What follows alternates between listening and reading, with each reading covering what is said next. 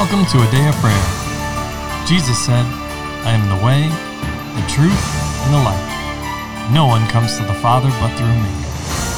Together, let's engage in relationship with Christ through prayer, faith, and His Word.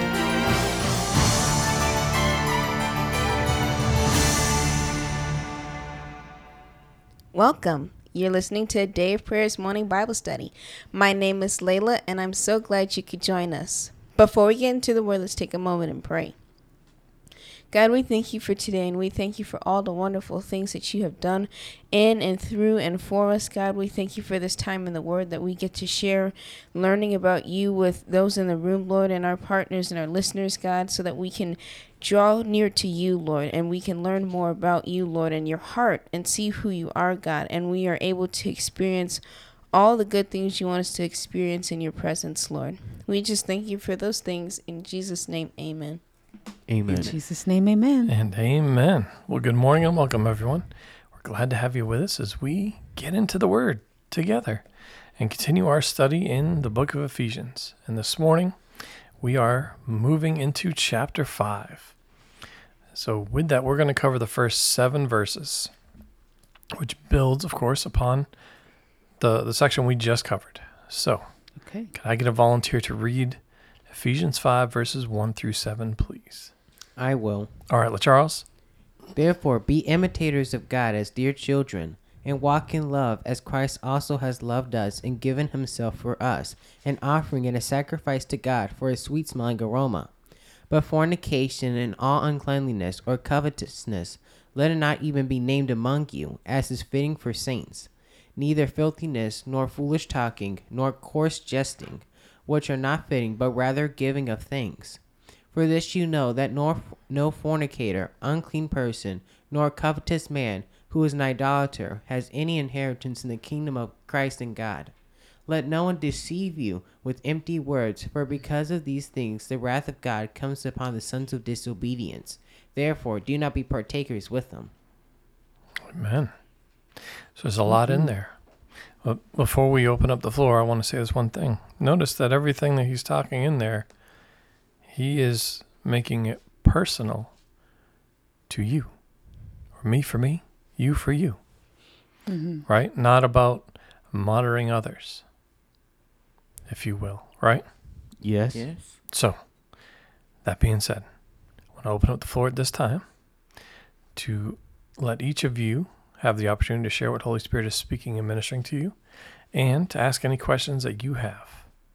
So who would like to begin? I would. All right, Layla. So, like previously, what we were talking about in the chapter 4, when we were talking about the wrath and the bitter and the clamor, or bitterness, bitterness and the clamor, and letting it be put away from us, and instead taking up the characteristics of God, the kindness, the tenderheartedness, the forgiveness, and the love that God showed us. And then we see Paul, like verses 3 and 4, still continuing with those things like the fruits of the flesh, or the works of the flesh. And what really caught my attention was when Paul said, don't let it even be named among you, because it's unfitting for saints. And it was something interesting the Lord had shown me all the times where I would like joke with the boys, or I would say something and it was like a quote from a movie, and I would say it just fit there. And the Lord was showing me that these things that we like to classify and just go, oh, well, it just fit there, don't really fit there. They're not supposed to be there, because that's not how God created us to be. He didn't create us to be angry, wrathful, clamorous, bitter, idolaters, fornicators, coarse jesting. He never put any of those things in our talents. It's not listed among our talents, or treasures. So if we're finding them there, it's because we've allowed them to be there, and because we want them there. If we, like, for an example, if you don't want something in your house, you get rid of it, right? You don't want the trash building up to the ceiling, so you take it out. Likewise with these things, if we're seeing it in our lives, it's because we want it there. And if we don't want it there, we would get rid of them. We would take them out. So Paul is also encouraging us to, yes, be cautious of the root of these things that they spring up, but also taking the time to properly deal with them so that they're completely eradicated, not just stuffed into a glass mason jar for you to pull off your shelf the next time you need some bitterness or some anger to speak your mind to somebody and let them know just how much you think of them. But instead, fill yourselves up with the love of God. Fill your treasure trunk with a treasure that the thieves don't steal, the moths don't eat, and they don't rust and perish. Because there is a hereafter. There is something called eternity. And whether or not we spend it in heaven with Him or forever separated from Him is our choice. But we can't say, I want to spend eternity with God and do the things, participate in the things that separate us from Him. Because we know God isn't separating Himself from us. He said He'd never leave us or forsake us. But He did not say that we were permanently tied to Him. But in fact, we could choose to go another way. So it's important that as we examine our lives, and that as you mentioned about pointing fingers at other people, for me, in my own life, I rarely pointed my finger at somebody else and it had been a mirror and I was pointing right back at myself. Going, Layla, you better get yourself together. It was always somebody else. And I needed to, and just like all of us, have to examine ourselves because we're the only ones that can answer for what we did or didn't do when we stand before that white throne. It's not going to be somebody else's fault but your own. All that is absolutely true. I love how you brought up the thing about trying to, let's call it what it is. It's imitating a movie. Like, oh, well, it just fits there. No. But what does fit there? How does chapter 5 begin? Be imitators of God. Be imitators of God as dear children. Dear children, not far off children. As dear children, be imitators of God. God fits there. God fits everywhere. So shouldn't that be His nature, character, and attributes? Shouldn't that be the thing that comes out, that fits as Holy Spirit dictates and gives you what to say or to speak and to do in that situation, that environment? Yes. So we should be quick to do those things, right? That's the walking in love and forgiving. Even, this goes back to chapter 4, right? The last verse. Even as God in Christ forgave us, right? Yes. Yes. Am I edifying you and building you up if I'm pointing out every flaw and weakness? Especially if it isn't done in love? No. And then what do you think the response is going to be? Probably one of nastiness. And they won't want to draw near to God because then they'll think, if this is you claiming as a Christian or treating me this way, why would I be a son or daughter of God? I'm better off doing my own thing. So then it is incumbent upon us to walk in love, as it says, right? Yes. As Christ loved us. Again, He's telling you, be like Christ. Imitate Christ.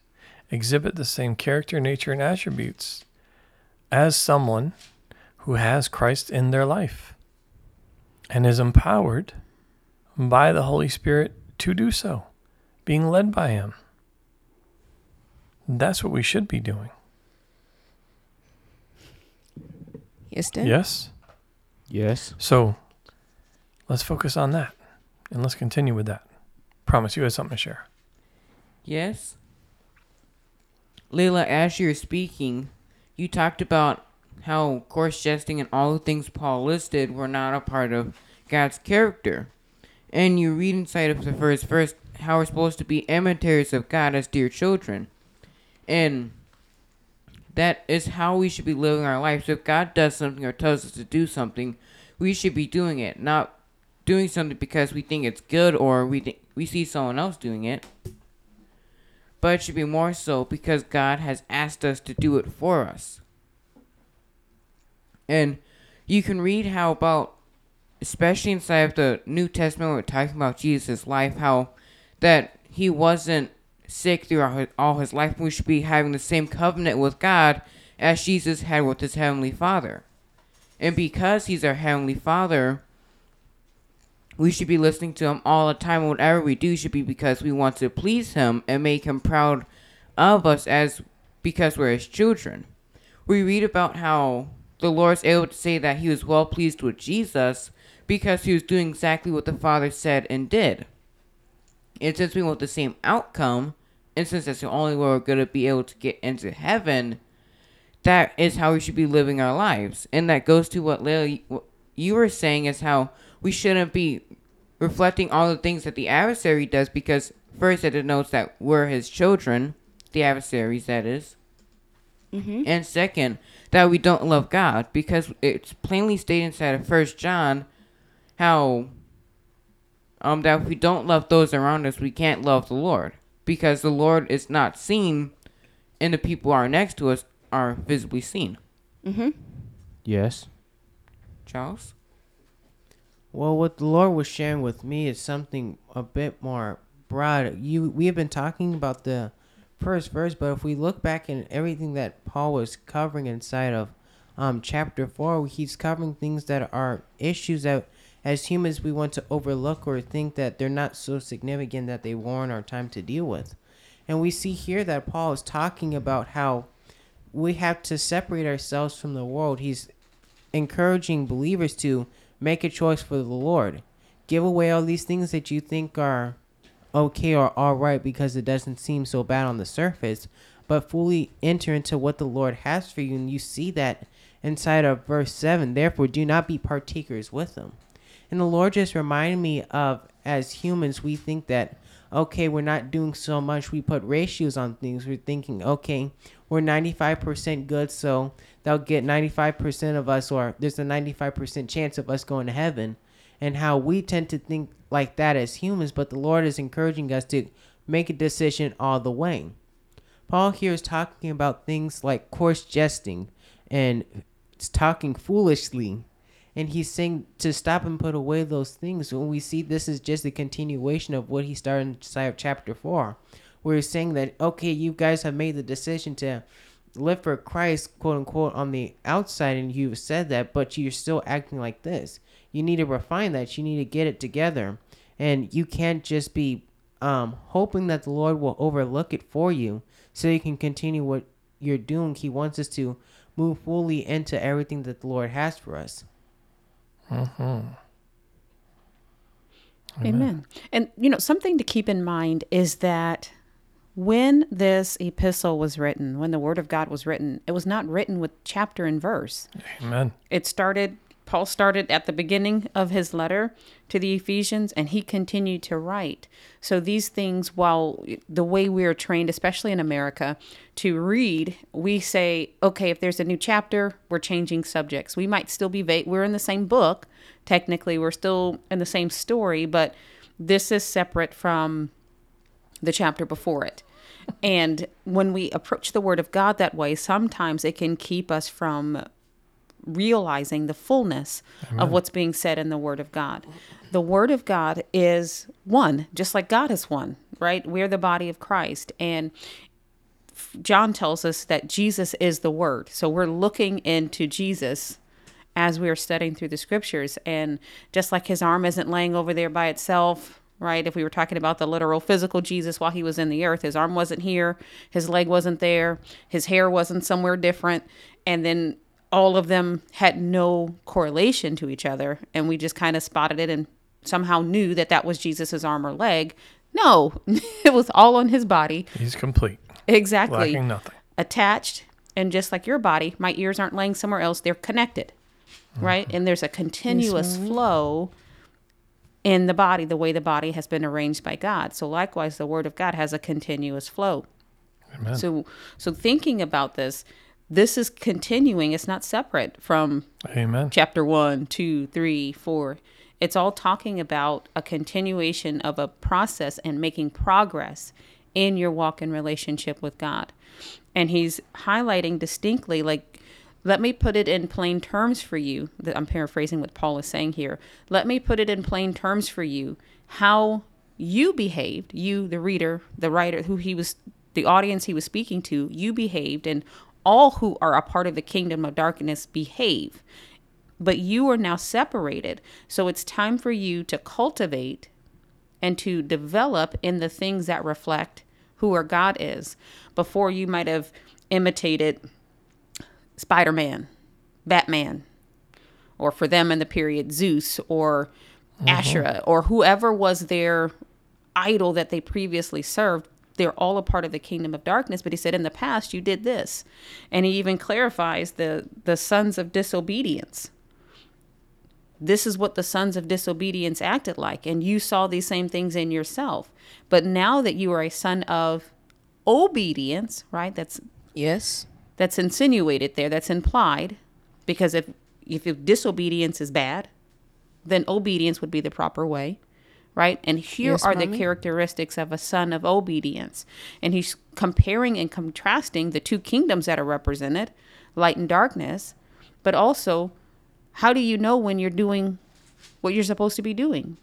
What's the right way that you should go? Here's your roadmap. Here's the instruction so that you're able to see and have a definitive point that you're progressing towards so that you can imitate and reflect God. And that's what that imitation means. It means not only trying to behave like God, but also looking like God. Amen. Yes. I love that you brought that up, sir, and you, honey, about it being continuous, right? So let's connect some things here, right? Towards the end of chapter 4, right? I'm just going to use that for reference point. Yes, it's all one continuous thing. Starting in verse 30, we're told not to grieve the Holy Spirit of God, right? Yes. And then he says, let all these things, in verse 31, bitterness, wrath, anger, clamor, every evil speaking, be put away from you with all malice. Now, but then he tells us, be kind to one another. And as both you, LaCharles, and Layla pointed out, let these things, fornication, uncleanness, covetousness, filthiness, foolish talking, coarse jesting, be put away from you. Right? Yes. Let it not even be named among you. Well, I'll tell you, in many of those things that are listed that are grieving the Holy Spirit, many of those things happen within long before you see the manifestation of them. Everybody get that? Yes, Yes. Dad. Anger and malice and wrath and bitterness, those things can be kept underneath the surface for a time until they boil over and then come out amongst filthiness, foolish talking. But you see, when they're in the heart, they already grieve the Holy Spirit. They're already grieving him. Right? What does it say Yes, about, Lucifer in Isaiah 14? Because the Lord knows the thoughts and intents or intentions of the heart. He says, you said in your heart, I will ascend to the heavens. I will raise my throne above the stars of God. I will sit on the mount of the assembly in the far reaches of the north. That he would make himself like the Lord Most High. Now, I say that because we're talking about we need to imitate the Lord. Yes. We need to be like him. Exhibit his nature, his character, his attributes. Walk as he walked. Talk as he talked. Do what he did. And he said, even greater things than these you will do. It's not a replacement or a substitute for him. You cannot ever replace the Lord. Yes, Dad. But we should grow and become like our Master, our Lord and Savior. So those things that first grieve him shouldn't be in our lives. And if we can deal with that, the heart, then they won't come out. They won't manifest themselves in our daily life. Does everybody understand that? Yes, Yes. Dad. Because I know there's a lot there to reflect on and allow the Holy Spirit to minister to you. But all those things, even in verse 5, right? No fornicator, no unclean person, nor covetous man who is an idolater has any inheritance in the kingdom of Christ and God. Is making it very plain and clear to all who are examining themselves which kingdom you have chosen. If God's your God and you're his people, or if you've chosen to be in the kingdom of the adversary, of Satan, the devil. So with that, we need to examine ourselves in this. Yes, Dad. Yes, And Dad. I'll say we have the opportunity to repent, to allow the Lord to help us and uproot those things from our lives, if He is our choice. Yes. And I pray that is the choice that you make. But that is what's required for everyone, to make a choice and to remain, choice for the Lord, and to remain with that choice. And I say, you should make a choice for the Lord, right? Because we should. The other choice is... Choose life. Yeah, absolutely. Choose life that will life. be well with you and your children, your children's children. Choose life. That's God's recommendation, and Exactly. that's ours. And we're sticking with it. Amen. and that will not change from this ministry. That will always be our recommendation. Choose the Lord. Choose life. Mm-hmm. So I know there's a lot in there. Let's pause for today. And with that, can I get a volunteer to close us out in prayer, please? I will. All right, promise. Well, Lord, I just thank you for today. Just thank you for giving us the opportunity to be like you, Lord, and just showing us how we should walk, Lord, and obedience and how it looks like, Lord. And Lord, I also just thank you for giving us the opportunity to be one with you, Lord, and that you teach us everything, Lord. In the name of Jesus, amen. In Jesus' almighty name, amen. And amen. Well, we love you. God bless you. And have a wonderful day. Want to know more about a day of prayer? Sign up for our newsletter where you'll get the latest updates on the ministry, inspiring messages, and coupon codes for the merch shop. Visit our website, adayofprayer.org. Click on Connect in the menu bar and complete the form. Be sure to check the box that says subscribe.